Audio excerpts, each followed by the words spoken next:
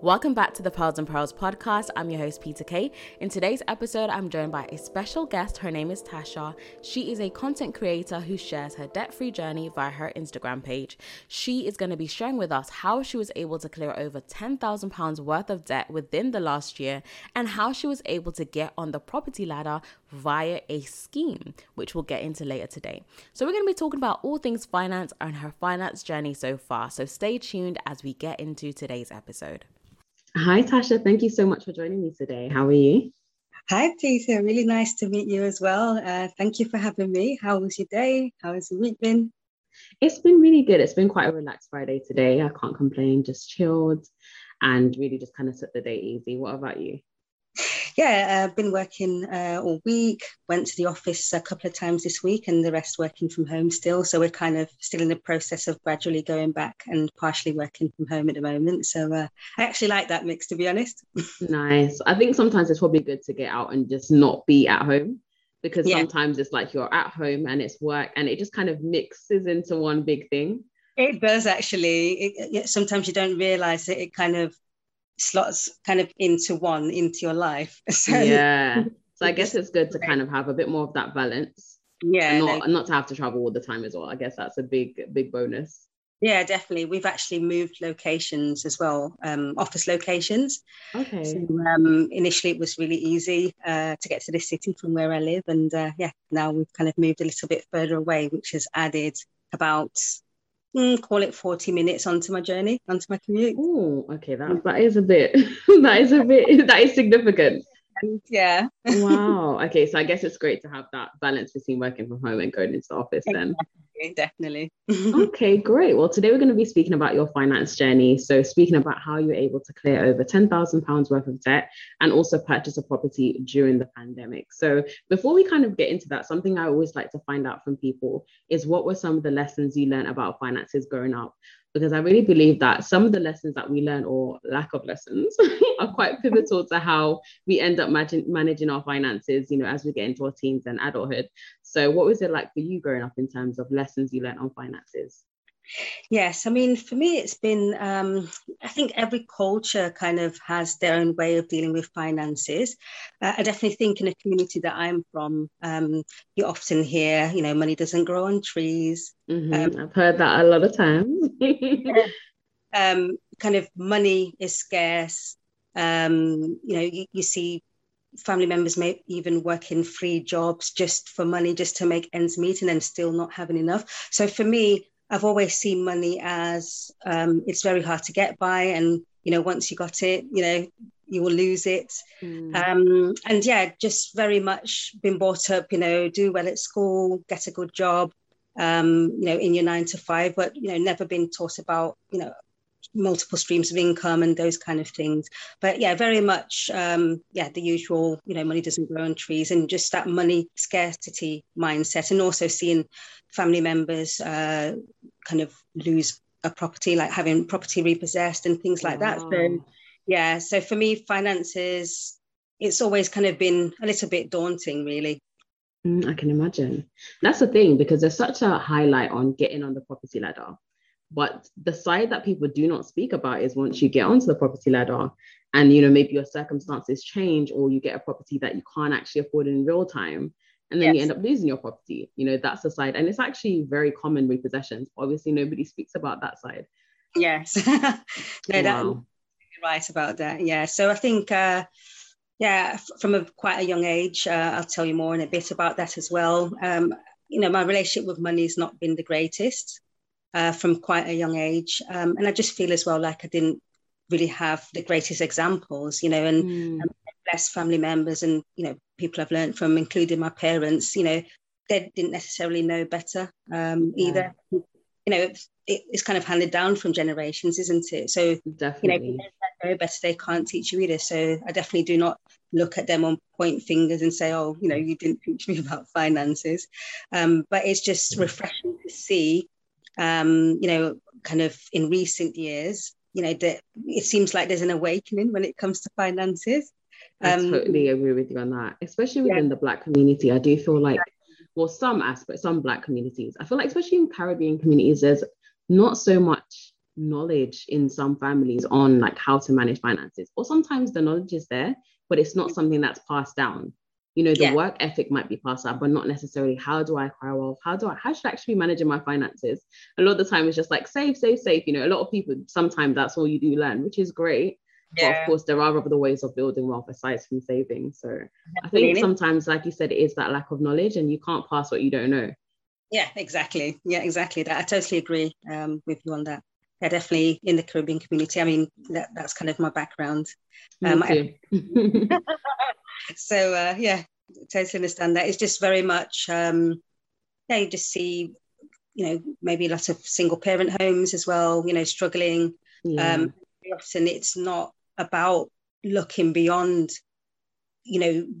affording school uniforms, putting food on the table, and things like that. So sometimes even if you have dreams and aspirations, there seems to be other things, that obviously at the time have more priority, such as your children. I think for a lot of people, it's more survival mode. It's that focus on surviving, just having the bare essentials. And again, when you're in survival mode, you're not really thinking about, how can I build beyond where I'm at? You're just thinking about really making sure your bills are paid on time, that you've got a roof over your head. So I guess when you are in that situation, it's quite difficult to think outside of that. No, definitely. And I do think as well, from our communities as well, no matter how much you're struggling here, you want to help maybe your family back home as well. That's also another strain, that kind of can cause, money anxiety and even money problems as well. Definitely. But talk about it. And I think that's a big thing as well. In more recent years, it seems like we're talking more about finances. But before, for example, if I would ask my mum as a child, what do you actually earn? I would just be looked at with, kind of a bit like rolling eyes, or, that look. That's just something you wouldn't, you couldn't ask. And funny, looking back, I find it quite fascinating that as a child, I actually asked that. And I just wonder why I even asked that. Even if she would answer me, what would I have done? What would have been different if I would have known? You know what I mean? So. Yeah. One thing I really like that you mentioned actually is sometimes that responsibility of having family back home. And I know for a lot of people, especially people that I've coached, I've seen that sometimes people even get into debt because they're helping family, but they actually can't even help themselves at that moment in time. And I guess sometimes it is the way people perceive, you live in the UK, you live in London, so they assume that, you've got money, but sometimes you're struggling more than the person back home, you know. And I do see that for a lot of people, there is that stress, that is that, responsibility of looking after maybe parents that are back home, or, siblings. And sometimes that can put a strain on people financially. Absolutely, and then again, where it comes in, we don't speak about it enough. We feel like we can't say anything because it's seen as, well, you live in the UK. Yeah, so you should have your finances together. You have money, Yeah. I think sometimes, I speak about this quite often, that we can't really compare the UK, with maybe some of our Caribbean counterparts. Obviously here we've got a social security system and everything, but if you look at the list of bills we have in the UK compared to in the Caribbean, I'm not now talking about, very impoverished maybe places in the Caribbean, but I'm just speaking about, just regular people that have their jobs or have their businesses and things. I'm sure if we would put side to side what bills come out on a monthly basis, ours would be much longer. 100%. Yeah, definitely. There's a lot of things. I remember coming here, I came to the UK when I was 7, and some of the things that we pay for here, it's like, what? Council tax, TV license. It's like they just find all different kinds of things for you to pay for, especially the council tax. For me is the biggest scam, because every year it increases, but I don't see anything changing in my borough. Like the bin bags are scarce, and I'm just thinking, what are you actually increasing this for? Because I cannot see the changes. No, but like you said, that's a really, really good point actually. Some of the things that we do have to pay for is a lot different. And even when you think about, sometimes support and community, a lot of the times when you're back home, you might have your grandma or family friends that can look after your children. I mean, if we start talking about childcare, that's a whole other cost here in comparison to back home. Yeah. So that's definitely another thing. Yeah. No, it's good sometimes to look at those comparisons. And, when I say that, I don't mean that it's easier there. I just mean it's different. Mm-hmm. They're both challenging, but in different ways. Yeah, exactly. Okay, so let's talk a little bit more about your experience, at starting off in your finances and any bad habits that you may have had, which led you to getting into debt. What would you say were some of the contributors of that? Yes, I think for me, the very first time I actually took a loan out was when I was 18. So as soon as I was an adult and I could sign the dotted line off, Natasha went to get a loan. And the funny thing is, I can't even remember what it was for anymore. Wow. I need to actually ask my old secondary school friend, because the funny thing is, I might not have said this, but I've partially grown up in Amsterdam as well, in the Netherlands. So I actually went to school nice. there. Okay. Yeah. I still have contact with that friend, that knows that I took out my loan at 18, because I think we both went together, if I vaguely remember. I'm actually going to ask her if she remembers, why did we actually take out a loan? I really can't remember. It must be like for clothes or just something stupid, And it must have been if you can't remember it. Yeah, exactly. And in a way, that was the start of me being in, like, it seems like forever in revolving debt. It seems like from the time I was 18 and I took that loan out, I've never really been fully, debt free. There's been times where my financial situation have been better than others. But I can only truly say that from that age, so we're talking about 2 decades, maybe even a bit longer now, I've just kind of been in and out of debt. There was one time that I did go into an IVA for my debt, and for anyone that doesn't know what that means, that's an involuntary arrangement. Yeah, I'm just about to say involuntary individual. Yeah, so an IVA. I did that in 2010, and it lasted for 5 years. Okay.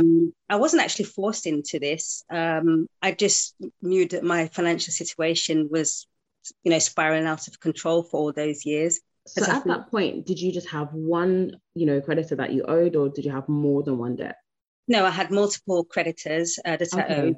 Yeah, and I spoke to a cousin about it, actually, and she introduced me to the company that does individual voluntary arrangements, IVA. And even though I was not being chased for any of the debts, I didn't have any red letters, no bailiffs and everything, but I think it was just affecting me personally. I was depressed. I was feeling down. I was feeling like, I was just working every day, and it was just to pay back, the money I already spent. So I thought, let me do something about it. So even though there was no pressure yet, I thought, let me do something about it. So I did that. One thing I can say about being in an IVA, it doesn't necessarily teach you how to manage your finances and to stay debt free beyond that IVA. So what actually happened is for the 5 years, it was very strict. I had to show them my pay slips every month. I had, income and expenses. It was actually really strict. If there was anything that differed from the budget I provided them with, I had to explain myself, Wow. So it was really, it was actually quite tough, but it was something that was needed. Mm-hmm. But I still feel that I didn't learn from it. It was as if I was answering to, an authority or to a teacher. It was, those 5 years, I was just, proving. You have to be accountable, but not necessarily learning anything during that time. That's what I mean. Yeah. So, as kind of naturally, maybe not so much so now as I get older, but, naturally I've been mostly a people pleaser during my life as well. So for me, it was just about, keeping them happy, but not really learning how to manage my finances. So what actually happened once I cleared it and I was debt free, it wasn't much longer after, maybe a year or so, that I started trickling right back into debt again. The credit card started to come back out again. And, when I say the credit card started to come back out again, if you come to my house, you won't see any Louis Vuitton bags or Gucci belts or, those kind of things. It's not that I was spending on designer clothes or, lavishly just spending stupid. It would just be being impatient, for example, to go on holiday, Also, as I'm a single mom myself, I've got, 2 kids. I mean, they're adults now. My daughter's 18. She's just about to go off to uni. My son my son just turned 17, but for many years, and still really, I'm still responsible for them. So it was just also, maybe their friends, would have certain things, and I would feel quite guilty that I didn't provide them with that strong family unit, 2-parent family unit. So sometimes I would go out and buy things for them, take them on holiday, spending on my credit card, also as a way of feeling guilty because there was that kind of void, something missing. And I wanted them to just feel better and not feel like they're losing out because, they're in a single parent home. So that was one way, one of my bad habits. Also not budgeting, just literally, I think especially when the tapping of, being able to tap your card. That tap has set a lot of us up. It has. Yeah. So, not budgeting, not kind of meal planning, not writing a shopping list, and just literally, just swiping your card and not really knowing, not telling your money what to do. So the money would come in and, the direct debits would come out. It would literally feel like a battlefield. Like, my money would come in, the soldiers would come in and shoot my account. And before you know it, all the soldiers, everything's dead. Yeah, exactly. And, so it was literally just, a poor money mindset and, looking at other people like, oh, they're okay. Those people, they're okay. I can't do that. So it was, just, all the things I've kind of started doing now, I didn't do. I think I've also been very much someone that's suffered from the fear of losing out. So, there's been often where I would sign up to things that cost money, but, I wouldn't actually do anything with it. And those things still had to be paid back at the end of the day. And just kind of not, spending money before it was actually there. So if I know, for example, there's going to maybe be, a small windfall at some point, maybe 3 months down the line, I would already have spent it in my head. Like, because it's going to come later. Yeah. Or I would spend now on things, use my overdraft and say, well, I'm going to put it back anyway because that money's coming. But, I didn't plan, sometimes there were unexpected emergencies, and without an emergency fund, that would then kind of get me further into debt. That's really interesting. At your highest, what was the highest amount of debt that you had at one given time? Just over £30,000. And that was when I went into the IVA. Wow. So that was more than the recent figures. Okay. Probably, you'll ask me about. But when I went into the IVA, it was that. I mean, when you go into an IVA, you owe a certain amount, but depending on your income, you don't necessarily pay that whole amount back. It's kind of, it runs for 5 years. You pay back as much and what you agree with that with the company. But that was the amount that I was in debt. Wow.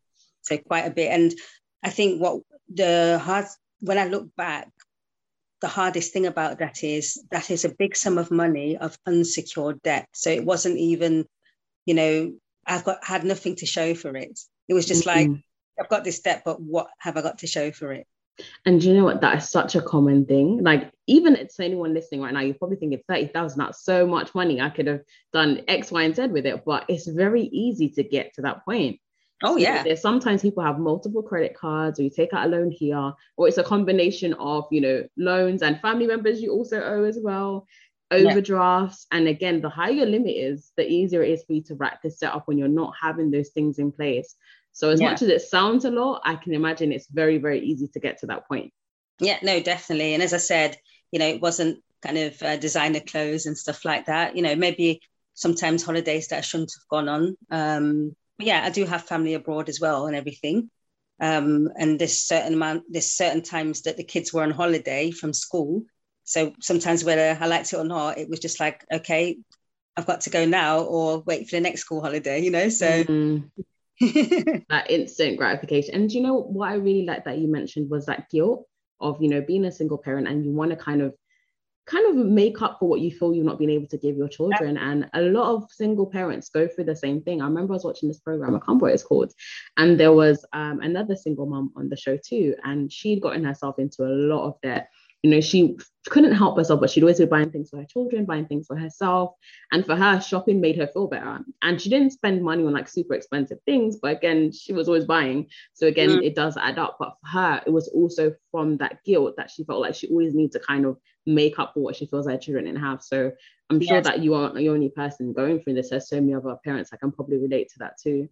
Absolutely. So fast forward a little bit. So you paid off your first IVA, and then you said after that point, you slowly started getting back into debt. So is that the current debt that you're working to clearing now? Yeah, I mean, that kind of accumulated over some time. I was trying to be careful because, that first time I was debt-free after the IVA, it did really feel good. I managed to actually take the kids to Canada and not use a credit card to do that, so nice. It feel good, and I'm sure it felt really liberating. Yeah, at that point. Yeah. So in a way, I've been very disappointed in myself that I managed to get back into debt after knowing what it feels like to be debt-free. So the kind of the current debt that's I'm clearing initially was just over £17,000, but that didn't include an overdraft. So, you can just call it, I was 20 grand in debt, including the overdraft. Wow.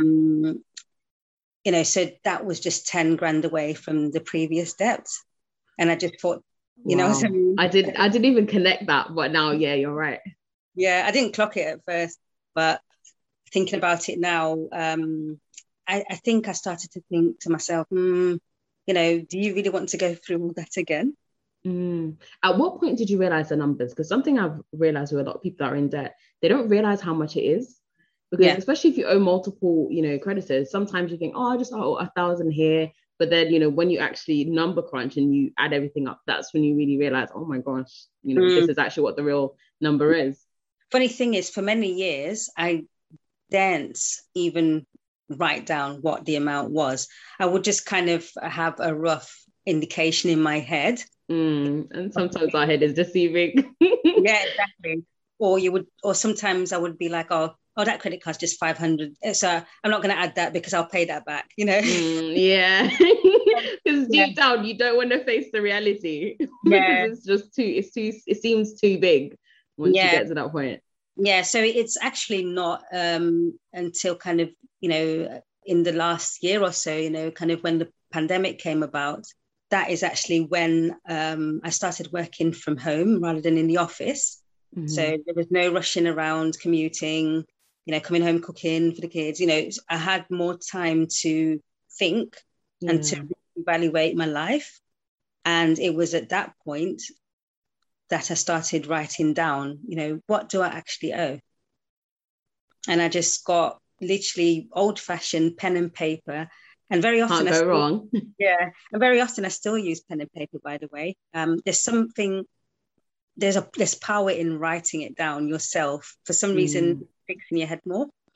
So it was during the pandemic that I wrote down what the amount of debt was, and I started watching a lot of YouTube videos.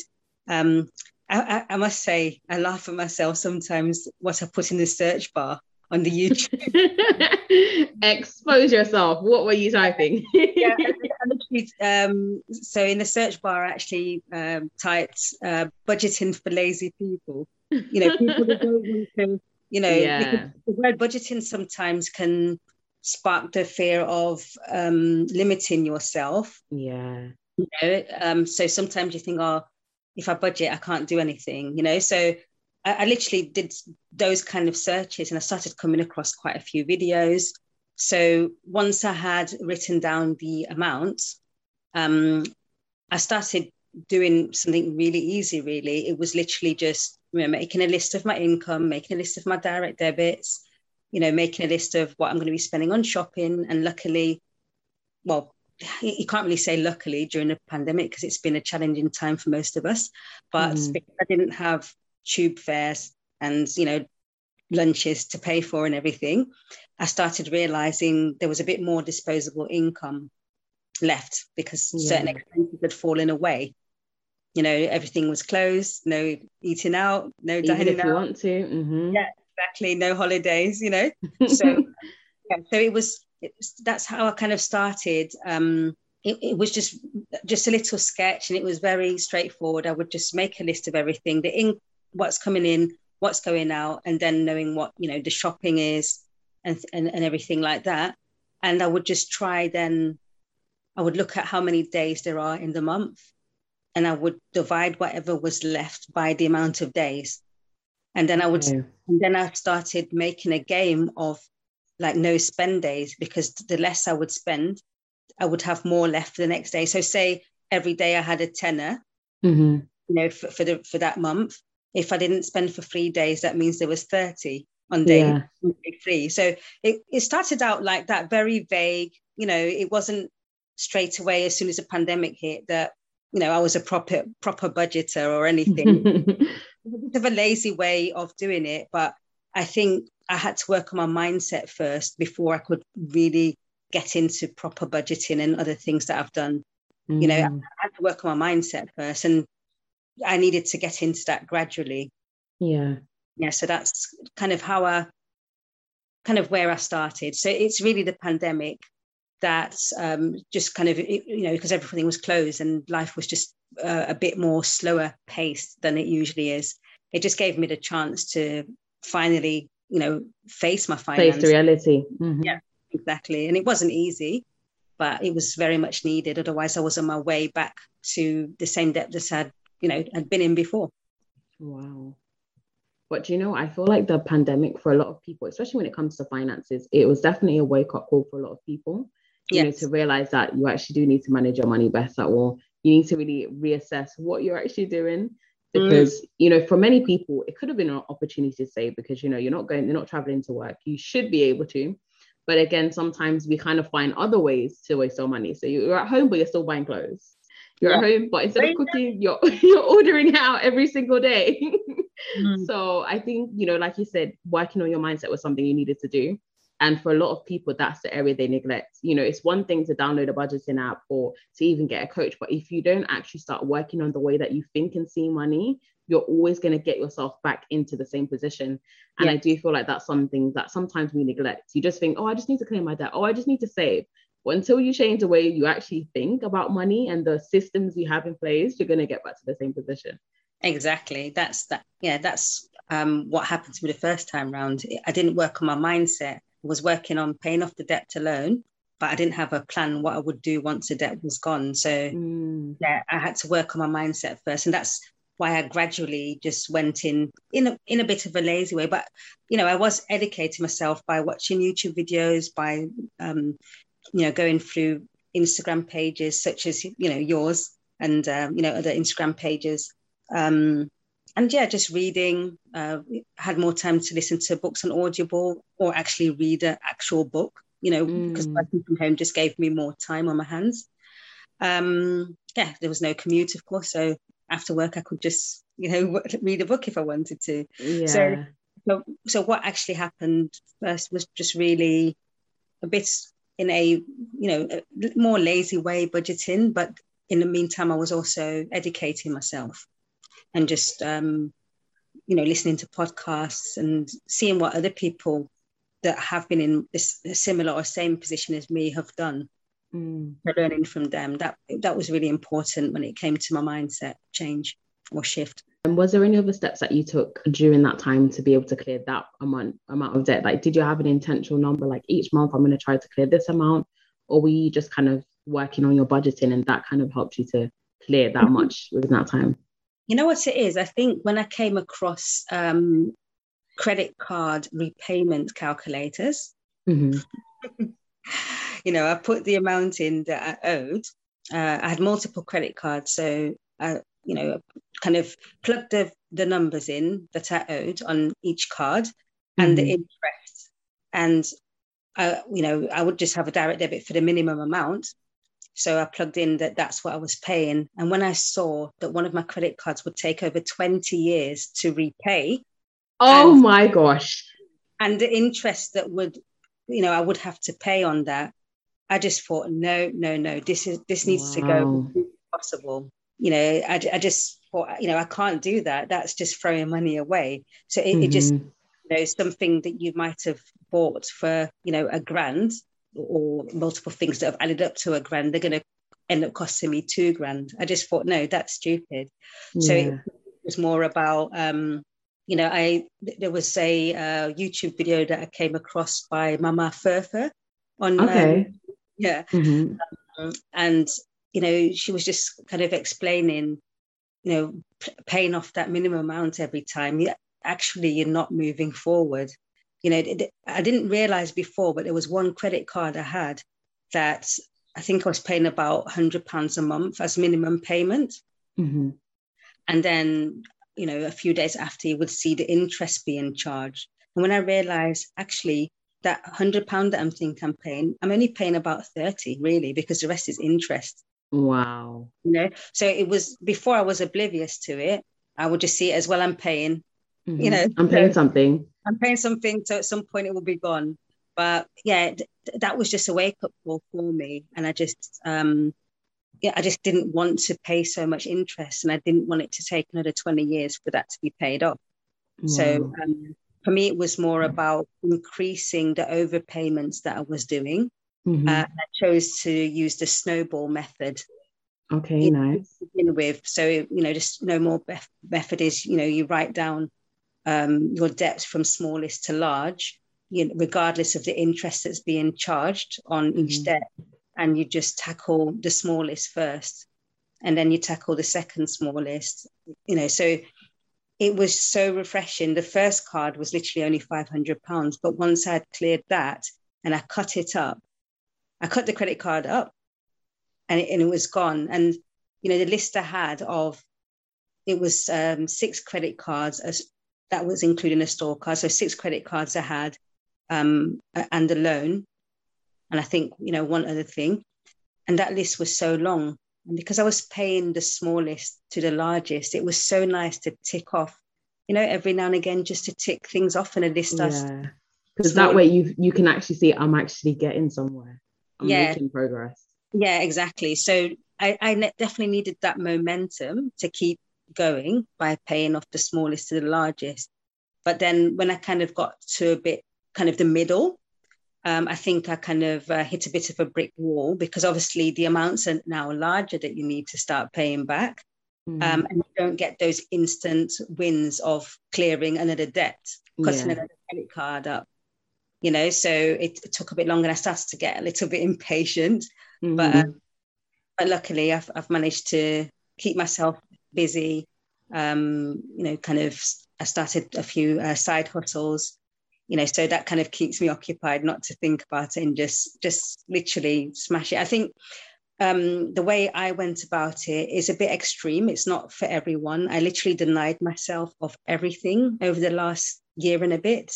It became to the point where I wasn't doing my nails, not my eyebrows. I know these places have been closed as well, but there were times where sometimes they would reopen early again. But it was like, in a way, it was like I was punishing myself for being in debt again. So I denied myself of absolutely everything, didn't buy nothing for myself, didn't do anything.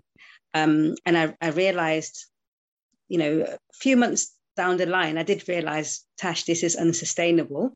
Yeah. You do need, even if it's £5 a week, you need to put that away for fun money. So what I'm saying is, if anyone would kind of, hear anything that I'm saying that interests them, or they want to give that a go, not everyone, it's not everyone's cup of tea to totally deny yourself of everything. I literally did nothing fun, but then again, it was a bit easier to do that during the pandemic. Yeah. There were times where you couldn't do nothing anyway. So I would say one thing I have learned from it, yes, it's been great to put my head down and, literally not buy anything. But in the real world, it's not going to always be as straightforward. But I'm glad that I did, because that's why I managed to pay back so much. And then the side hustles have helped as well. Nice. But that is a really good point, because again, like you said, the sustainability of it, especially if it's going to take you maybe a few years to clear your debt, you don't want to set yourself up to get back into more debt because you just feel like, this is so long, what's the point? So I do think it's good to kind of set yourself an amount. What I like to call it in my budget is the treat me budget. So each month when I do my budget, me and my husband, we allocate ourselves an amount for ourselves that we can just treat ourselves to. And it's important to have, even if all you can afford is £20, treat yourself with that £20, but definitely set something aside for yourself. I think that's really important as well. Yeah. And I think now more than ever, it's so easy with all these kind of app-based banks, like Monzo, Starling, that within your account, you can actually create various pots for things. Definitely. I've definitely made my pots as well. I've got my travel pot, my emergency fund, fun money, personal development. I think I've become a bit of a potaholic at this point, but it is nice, to kind of like separate things, because sometimes you might be like, I'm saving, but you've just got everything in one savings account. I definitely say when you separate things, it brings a lot more clarity, and okay, this is exactly for this, etc. So utilize those. If you've got access to that would be really helpful, I'm sure. No, definitely. And like you said, with the pots as well, if, for example, there's a particular time frame you need to save that money in, you can also then prioritize which pot you need to be adding to, more, Definitely. And you can even round up your purchases. That's what I've done for my personal development pot. So even sometimes just like a couple pennies, it really does add up. You can actually see the difference. And it's like, wow, okay. So even sometimes I think with money, we have this idea, it's just £1, it's nothing. But if you're doing £1 every day, that's compounding. So if you even do the same with your purchases, you're going to actually realize, wow, I'm actually, adding to this pot. So that's definitely something to think about too. No, definitely. Okay, let's fast forward a little bit to what was your experience like purchasing your property? Like, what was the journey like that for you? Yes, so for me, it was actually fairly straightforward, more straightforward than I thought, as it was a council flat that I bought, so from the local authority. Nice. The flat that I live in, I must say, was council. Then it was taken over by a housing association. But because of that, I had something called preserved right to buy. Nice. Because it was council before, and they took over the housing association. So I think with that, I want to say, if you live in a property that previously was council and some way down the line a housing association has taken over, if you are looking to buy, go and investigate, because you might still have preserved right to buy, because you've got the right to buy, obviously, and the right to acquire normally for housing associations. But if it is something you want to do check it out, because I literally still had the same rights as if I was a council tenant. Nice. That's really good. See, that's the thing with knowledge, if you don't know, sometimes you can even miss out on opportunities. Yeah, no, definitely. I mean, when it comes to owning property, as I said, I did grow up, quite a few years, about 16 years. I was living in the Netherlands, in Holland, and in Europe. There weren't, maybe now a bit more, but in Europe in particular, they're not as hot on buying property necessarily as we are in the UK. In the UK, it's really a thing, owning your property. When I grew up, renting, that was just normal. People weren't necessarily buying their properties. Many years later, a lot has changed. I do still have contact with people there, and more and more people do own now. But it was actually, very much, a British thing. If we compare it to other European countries. So buying a property for me, as I said, it was quite straightforward, but I didn't have knowledge really about buying properties. I associated buying a property with, I'm going to need a deposit, so I can't buy it. Because I've got so much debt, so there's no point even thinking about buying it. And then also a bit of fear of that responsibility of having a mortgage. And also a bit of fear that, once you have got that mortgage, if something happens with your job or you get sick, and especially if you're buying a property and you're solely responsible for it, that can be quite scary too, because you're making all these decisions, life-changing decisions by yourself. This was another thing that is as a result of the pandemic and having more time to reevaluate my life. I don't think if it was for the pandemic, I don't even think I would have bought my property. I think it's because I had time to research things. Mm. You know, I was watching another YouTube channel that I found, and it was dedicated to Right to Buy property. So I learned so much from there, you know, about some council flats you have, they call it decking access. So, you know, you've got maybe a council flat that's, say, 8 floors high, 8 stories high. And, you know, when you kind of get out of the lift, all the kind of flats are next to each other. And I didn't realize that, you know, that's decking access. And very often mortgage providers don't like to borrow you the money to purchase. Okay. Yeah. I mean, luckily my property doesn't have decking access, but yeah, maybe Google it if you want to know a bit more about that. But yeah, it was quite straightforward because, number one, contrary to what I thought, I didn't need a deposit, because the discount that you get, Oh, nice. actually is seen as a deposit, because you've obviously got the market value of your property. Mm-hmm. Then you get a discount depending on how many years you've been in the property. And, you know, the bank just sees it as, well, this is the market value. This is, you know, this is the discount. This is your deposit. So, you know, I kind of kicked myself a bit in the head, because I just thought I could have done this a long time ago. Wow, I didn't know that. That's really interesting. Yeah. So I mean, the only expenses I really had when it came to the property was solicitors, so the conveyancing. Mm-hmm. And also I got my own structural building surveyor, because with council flats, you know, sometimes there are problems, not only council flats, but, you know. It's definitely better to be safe than sorry, Yeah. especially if you're buying it, because then now you have that responsibility.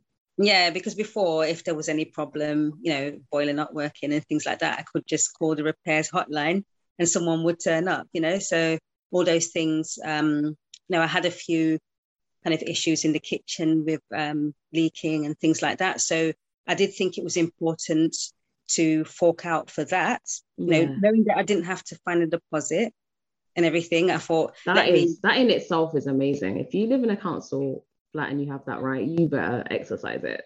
Yeah, definitely. Yeah. So I have had problems before with a leak in the kitchen, and I think watching the news and seeing all these people having problems with that cladding on the building, yeah. You know, for me, I needed that peace of mind before I was going to make this big decision. Yeah, especially being a solo buyer as well. Yeah, exactly. So, you know, I did actually pay for an independent building surveyor, because I just thought he doesn't have anyone's interest really.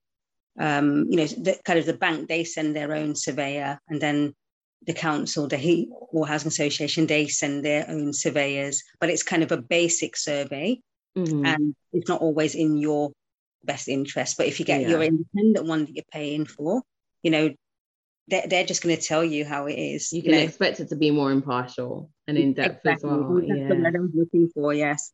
So yeah, so I had that done. That gave me a bit of peace of mind, and then a few other things came up relating to asbestos and, you know, this and that. So I've had to learn quite a lot in a short space of time. But luckily, because I was working from home, I could make appointments during my lunch break, you know, and it was just good to be present, because I think if I would have done this buying process while I would be kind of working 9 to 5, Monday to Friday in the office, I think everything would be rushed, and I would just think, oh, this is long. Let me just buy it, you know. But I've had a time to do research, because I applied to buy it, or at least to know what they would sell it to me for, in October 2020, and I didn't complete till June 2021. So I've took all that time to get everything sorted and to, you know, be sure that I really want to go ahead with this, you know. So yeah, I've learned quite a bit about property in the meantime. I'm sure you have. Yeah, I think another maybe like limiting belief before was I mean, I'm 40 plus, and, you know, I thought to myself, I've missed the boat to get on the property ladder. That's what I was telling myself until, you know, I started speaking to the people that were even older than me, that were just getting their foot on the ladder, you know. So Yeah, it was, I must say it was actually quite a straightforward process because remember, I didn't have to move either. I was already occupying the flat that I live in. So the property I was buying, I already lived there. Which So is that great because you don't have that stress of moving or the added yeah, cost of moving too. that's what I mean. So it was literally, I must say it was straightforward. So yeah, if there's anyone listening that has considered getting on a property ladder and you are, still in a council property, I would say just look into it. Even if you look into it and you get your valuation and everything, you can still pull out if you don't want to.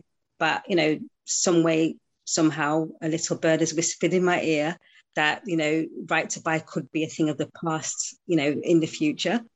So if it is, which wouldn't surprise me, to be honest. yeah, exactly. So, I'm not saying that everyone should buy a property. I'm just saying that if it's something you've thought about, but you're kind of scared to do or worried about it, educate yourself on it and, speak to your local authority, get a valuation. It doesn't mean you're held to anything. You can say no if you don't want it. But Yeah. at least be in the know instead and of later explore your options. Yeah, instead of later thinking, what if? That is a really good point. I actually had a question that I wanted to ask you. I've forgotten it now. Actually, I've definitely learned something from you sharing your journey. I didn't know that if you were buying a council property that you lived in, you didn't actually need to give a deposit. No. Wow. Yeah. That is amazing, because for a lot of people, that is what stops you. You feel like, oh, I'm not going to be able to save this deposit. It's so impossible. So the fact that you don't even need one, like, wow. I must say it does depend on how long you've been living in your property, because the longer you've lived there, the more discount you get. So you have to live, I believe it still is. Is it 5 years? Well, I think it's 3 years some places, but I think because I've lived here since 2004 actually. Wow.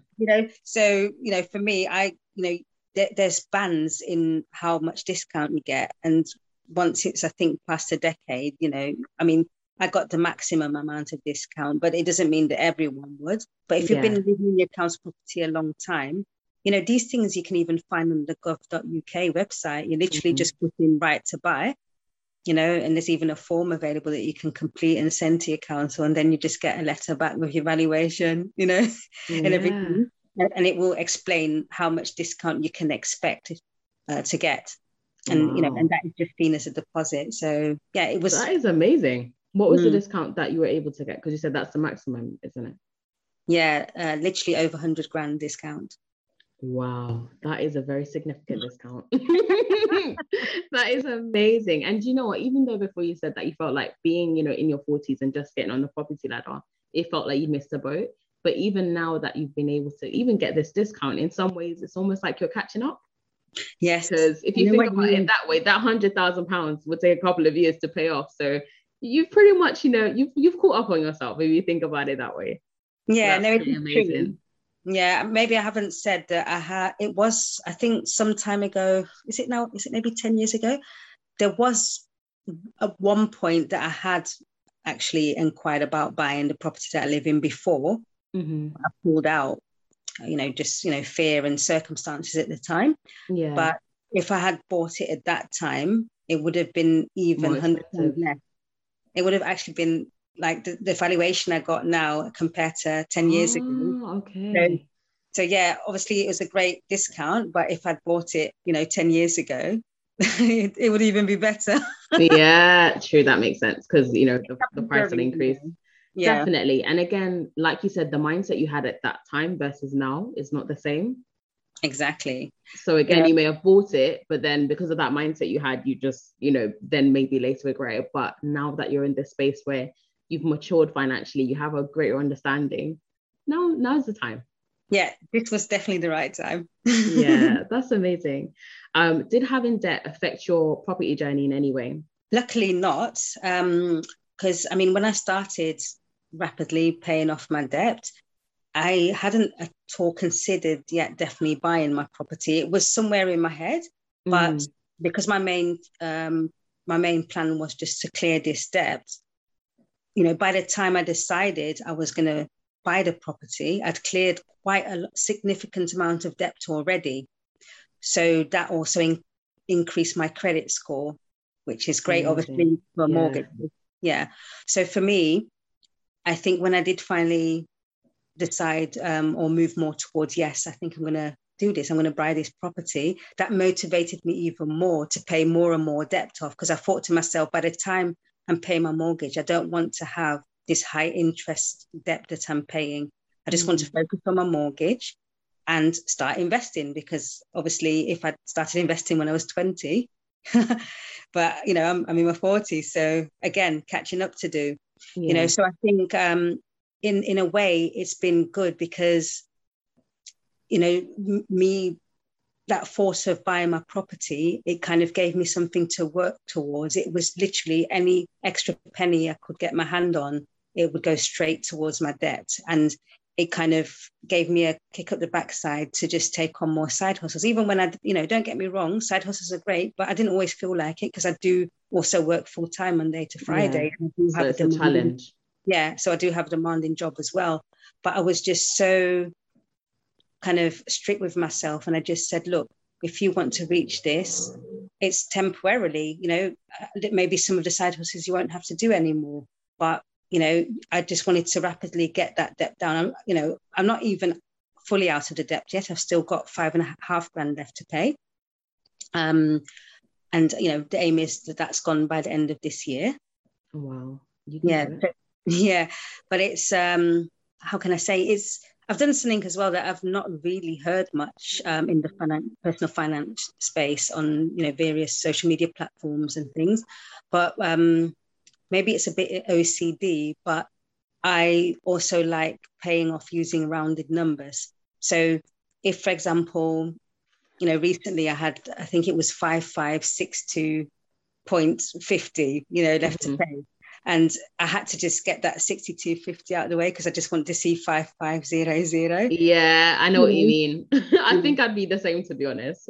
I like to just make sure it's like, even when I'm doing my bills, if it's say 27.50, I'll just say it's £28 that the bill is, because I'd rather it just to be an even number, it's squared off. And even though I'm rounding it up, at least there should be something extra anyway. So I'm with you on that one. So it didn't affect me buying the property, because I think by the time I'd made the decision, I'd already cleared quite a chunk amount. More than half. So that's amazing. You should be proud of yourself. Yeah, so that, and as I said, my credit rating had kind of skyrocketed as well, which obviously is great if you're looking for a good mortgage deal. So luckily it did not affect my mortgage application. I think if the debt was still higher, I would have just put it on hold, because I know a lot of people have been running, to take advantage of the stamp duty holiday, but luckily the value of my flat didn't, whether there was a stamp duty holiday or not, I wouldn't have to pay the stamp duty anyway on this first, because it wasn't above the threshold, so there was no rush for me really. So I just, I just wanted to reach a certain goal before I even thought about definitely going ahead with it. So luckily it didn't affect it. Oh, that's amazing. Honestly, your story is so inspiring to know as well, especially for those that may be listening, that may be a bit more mature, and you may feel like, I've passed a certain age now. Like, it doesn't matter. Like, as long as you're alive, there's still an opportunity for you to change the situation. And I do feel like sometimes people get discouraged because they feel like, but I'm older. But you can still do it. You just like what you said, you had to set your mind to it. You had to be disciplined. And as a result, you were able to kind of make the progress you've been able to make so far. So my next question for you, as we kind of round up, is what would be Tasha's top finance tips for anyone that, wants to start taking their finances seriously? So maybe they do find themselves in debt, or maybe you're not in debt, but you're not happy with your financial position. Maybe you've got minimal savings, or you just kind of find you keep going back into the same cycle, which is something a lot of people struggle with. What would be, like, let's say, your top 3 tips of what someone could do to start changing the patterns that they've been living? Yes, I definitely think do an overhaul of your finances is the first step to make, is to face your financial situation. And trust me, it's not going to be easy. There might be tears even when you do that. But I would suggest, well, luckily I only had one bank account at a time, so it's quite easy to just log in, make a list of your direct debits, and then look at those direct debits. What is it that you're actually paying? you're going to notice certain things that you're paying that you might not use, such as subscriptions. Or you don't even know what it is. You're like, oh, what's this? Yeah, exactly. Sometimes you don't know what it is, because it's so easy these days online to, sign up to something, you forget to cancel it, or sometimes you've signed up through PayPal, you just can't remember what's what. Mm-hmm. So I definitely would say one of the tips is to revamp your finances. And in that way is, cancel things you're no longer using, and even certain things that you are using. Do you need it? Do you really need it? Or is it a want? Or is it just easy? I literally went so cold turkey. I even cancelled Amazon Prime, for a while. It was literally, I just wanted less things coming out my account. Mm-hmm. I just thought, do you really need something you order from Amazon tomorrow? Or can you wait 2 or 3 days for it to come? Why do you need it tomorrow? That is a good point. Yeah. So, I am back on Amazon Prime, but what I did is, I've got 2 children that are they're young adults. As I said, daughter 18, son 17. And because they're students, they can actually get a much cheaper Amazon Prime deal. So I heard about that. Yeah, when they sign up, I think it's 6 months for free, and then afterwards it's like $3 or $4.99 a month instead of $7.99. Nice. So it doesn't seem like a lot, but across the year it adds up. Yeah, it definitely does. So I think it's just literally dissecting your outgoings, cancelling things that you don't use or don't need now. You can always go back to them later. I've recently re-signed back up to Audible, which had cancelled, but yeah, it's time now to start listening to some books again, Mm-hmm. Rewarding yourself. Yeah, exactly. And I think it's things like changing energy providers, like comparing prices on your energy providers. Luckily my mobile phone contract was up for renewal, so I went to a SIM only deal. I'm in the SIM only club. I don't regret it. Yeah, I literally was, at one point I think I was I was paying for all 3 of us, so for me and my 2 kids, and I think the mobile phone bill for across the 3 contracts came to just over £120 a month. Wow, which is a lot of money. It's just doing things like that. What can you do for that amount to be reduced? Also, your car insurance. First of all, do you still need your car? Do you use it? Can you afford the car? That's the real question. Because a lot of people have cars they can't afford. Yeah. So I decided to keep my car as the car I have is a 2005 Vauxhall Corsa. So, it's actually really cheap to run. And because I was doing Amazon Flex as a bit of a side hustle during the lockdown period, I needed my car to deliver packages, Oh, I've never actually heard it. Talk a little bit more about Amazon Flex. I've never heard of it. Yeah. So, you can just, I live very close to an Amazon depot. Okay. You can just sign up to as and when you're available to pick like slots. It's normally 2-hour slots that you pick, and you can use your own card then to deliver packages. I don't do that anymore, but that was one of the side hustles I did, because for me it was just like, look, you just need an extra income, an additional stream. So I was happy to just do that, alongside my job. I would work, and then afterwards I would jump in my car and go and deliver packages. So very much, the revamp of your finances, and definitely cutting down on things. Look at dissect everything and see whether you can either scrap it, or if you can reduce it, just do research on it as well. Money Saving Expert website is really good. That's kind of where I learned a lot about, revamping my finances and, comparing and using cashback websites for every single thing, even just to it, in the meantime, I think using cashback websites, I've saved about, well, not saved, I've got back about £400, for that. But it's been over the years. It's been over the years though, not just yesterday.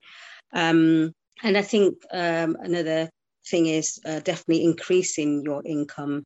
And it doesn't have to be anything complicated. Just like I said, the Amazon Flex that I was doing, it was temporarily. Look at the skills that you've got. I can braid hair. So I started braiding hair as well as a side hustle, but only for only for kids because they have smaller heads. It's quicker. And it's quicker.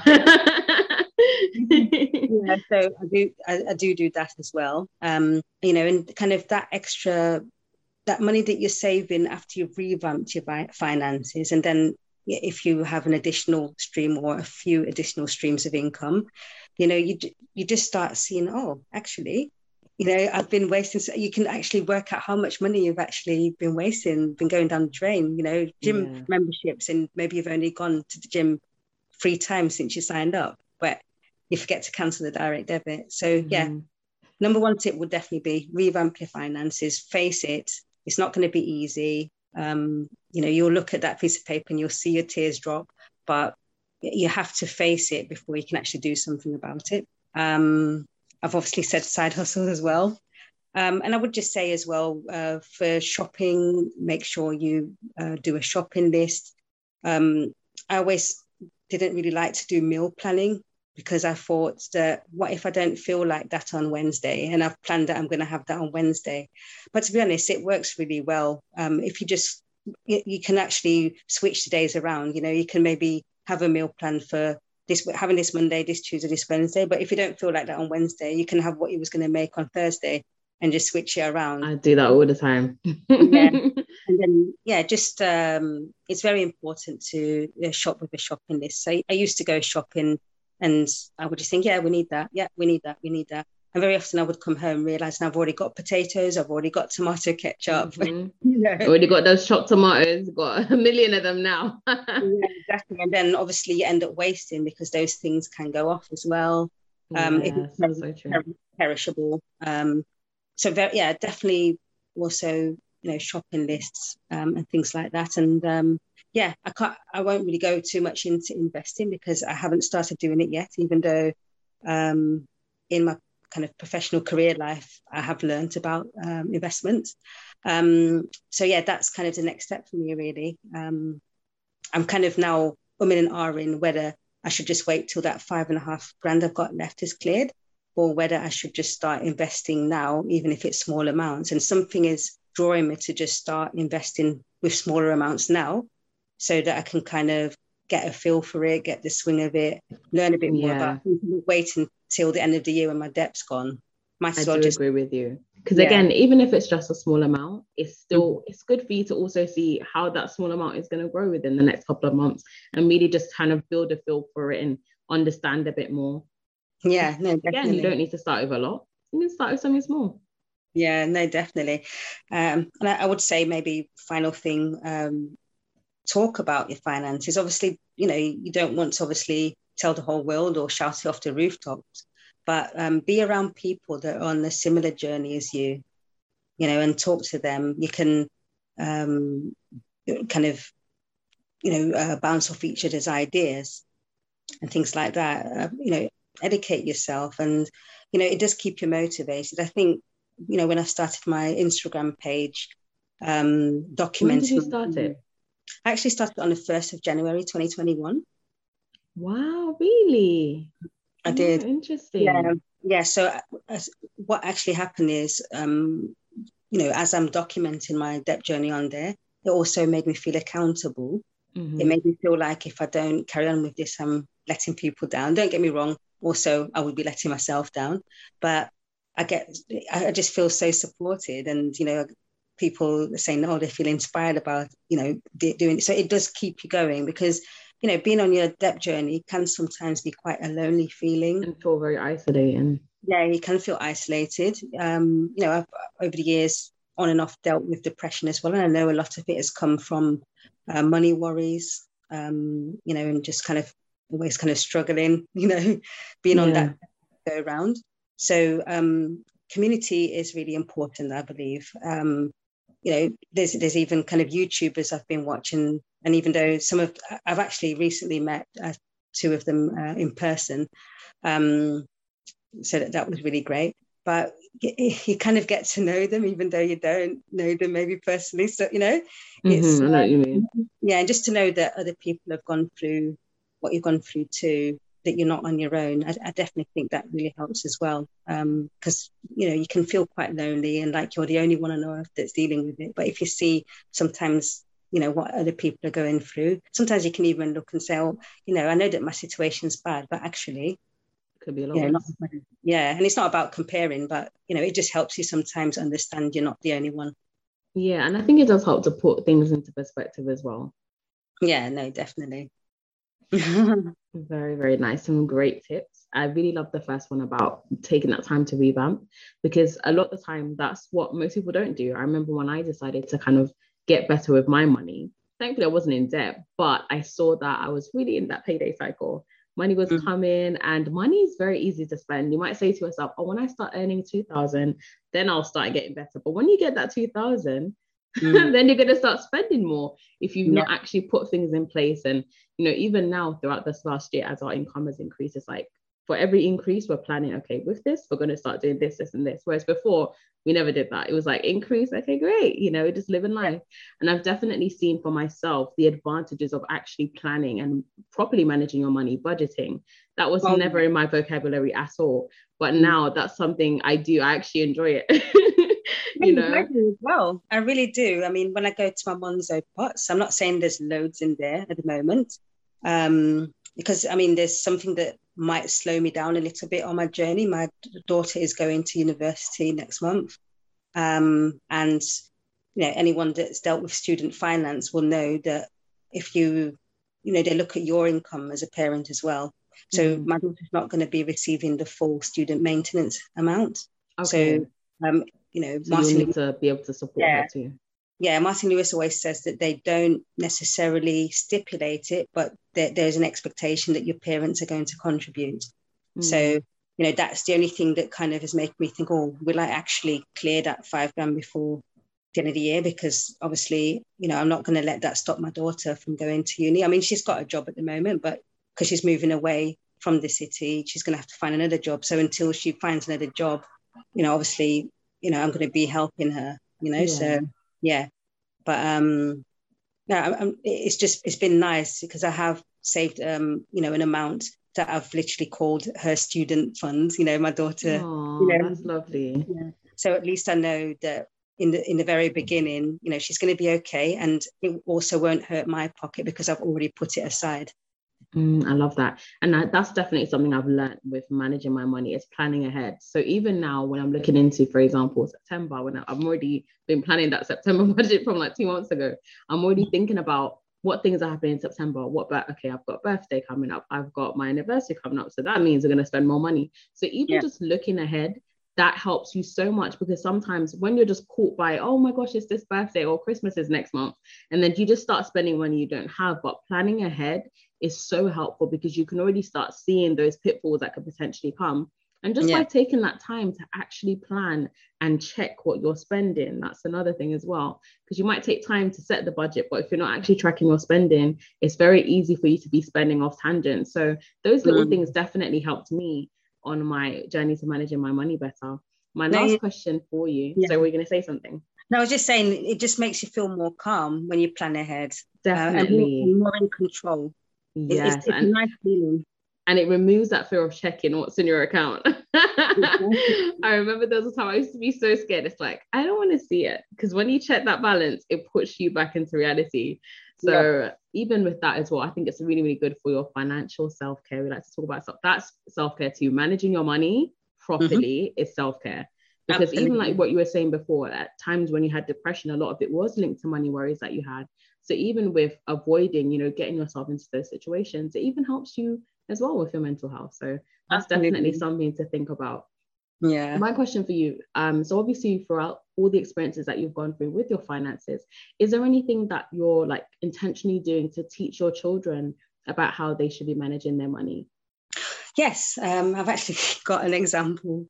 So my 18-year-old daughter wanted to buy Balenciagas. Oh yeah, they like the expensive stuff, isn't it? Yeah. Yeah. So the Balenciagas cost just under £500. And because I've been on this kind of debt journey and educating, I've been sharing kind of content I've been watching with them as well. And instead of buying the Balenciagas, she opened an investment ISA. I loved it. Yes. Okay. the minimum amount to open that with that particular provider is £500. So I'm just happy that I managed to, I didn't force her because, by law, she's 18. So, but it was just nice to feel like I'm leading by example and I'm changing a narrative. I mean, she's 18. When I was 18, I took out my first loan, and now my daughter's 18 and she's opening investment eyes. So I think that is amazing. That's testament to you breaking the cycle. That is amazing. That's really, really good. I must say, with regards to my son, maybe boys is taking a little bit longer to sink in, but he's obviously seen it around him. So I'm sure he'll catch up soon as well. Definitely. I think once you've set the tone for something and you've thought that culture of even just talking about money, I think what happens for a lot of people is because you don't talk about it, there's a shame factor. So maybe when you are struggling or you do make a bad decision, you don't tell anyone because you're embarrassed. So I think it's good when you kind of normalize having those conversations or even sharing your wins with your children as well. I'm sure that will help them to see like, wow, like mom. No, definitely. Mom did really well, Yeah. I mean, it's only of late that I've, when I've kind of started being on this journey, because I remember when I told the kids, that I'm in debt, my daughter asked me, so how much you're in debt, mom? And at the time I was, 17 grand. And as I said, that wasn't including the overdraft. So I lied to her. I literally said 7 grand because I just couldn't bring it, to tell her 17. And after I think a couple of months, I actually, apologized to her. I said, look, I didn't tell the truth. It's actually 17. Wow. And now that it's down to 5.5, she's even like, Mom, remember when you said 7, you're even, below the amount that you lied about. It's funny, but it's profound. Yeah. So I'm just being very open now with my kids. And I think that's really important as well for parents to be transparent with your children. One thing that I really do appreciate with my mom, and now that I'm an adult and now I'm adulting, I really do appreciate that. She was always very transparent when it came to money. It's like, if she needs to cut back, she let us know, yeah, we need to cut back. So the sky is going because I need to save for this. And I could definitely say that even though there was a time I was earning more than my mom, but she always had money and I never had it. Because again, she used to manage her money properly. She would budget, she would save, even if it was a small amount. So there's a lot of things that I learned from her. And even though in the beginning I didn't follow it, now that I'm older and I look back, I'm like, do you know what? It's so good to have that transparency because it makes you realize that money really doesn't grow on trees. You've got to work for it and you have to be intentional in how you manage your money too, because otherwise it's just going to be going and you're wondering, where is it going? Yeah, exactly. That's it. And that's how it has been for me for kind of, over the last 2 decades. But it just, it's made me a more calm person, just feeling more in control. It gives my head space as well to think about other things and other dreams and aspirations, because it's not just consumed by, this debt. And that survival. Now you can actually think about the life that you want to build for yourself. And honestly, Tasha, you should be very, very proud of yourself. I'm so inspired by your story. I'm so proud of you. And I can't wait for you to get to that debt-free date. And, to be able to be like, okay, you've broken the cycle now and we're not going back. We're not going back through this again. But honestly, that is really inspiring. I've learned a lot from speaking with you too as well that I didn't know before. And I'm sure that those of you that are listening will be able to, I'm sure you've learned some things too. So definitely let us know how you found today's show. If you are listening to us on Apple Podcasts, give us a rating and leave a review. And thank you for joining me, Tasha. Do you have any last words as we wrap up today's episode? I just wanted to say thank you very much for inviting me. I've been following your page for quite some time. You've definitely also inspired me when it comes to my debt journey.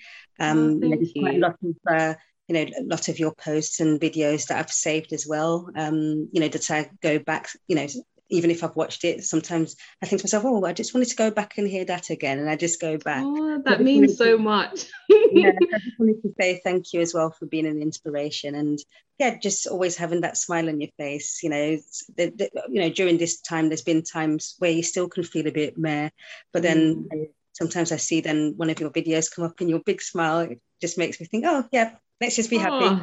Tasha wants me to cry in the podcast, everyone. Thank you so much. Honestly, that means a lot. As someone who creates content, it's not easy. And sometimes it's like you create something and you're like, oh, is this even having any effect on anyone? So to know that it has inspired you it's amazing to hear. No, you're welcome. My pleasure. Thank you. But yeah, thank you for joining us. And also I will leave Tasha's Instagram handle in the show notes. So do give her a follow. I absolutely love her page. It's really refreshing. And also you can follow her on her debt-free journey as well. So definitely check out her page and give her a follow. And thank you for listening. Have a great rest of your week. And I'll be back with you next Thursday.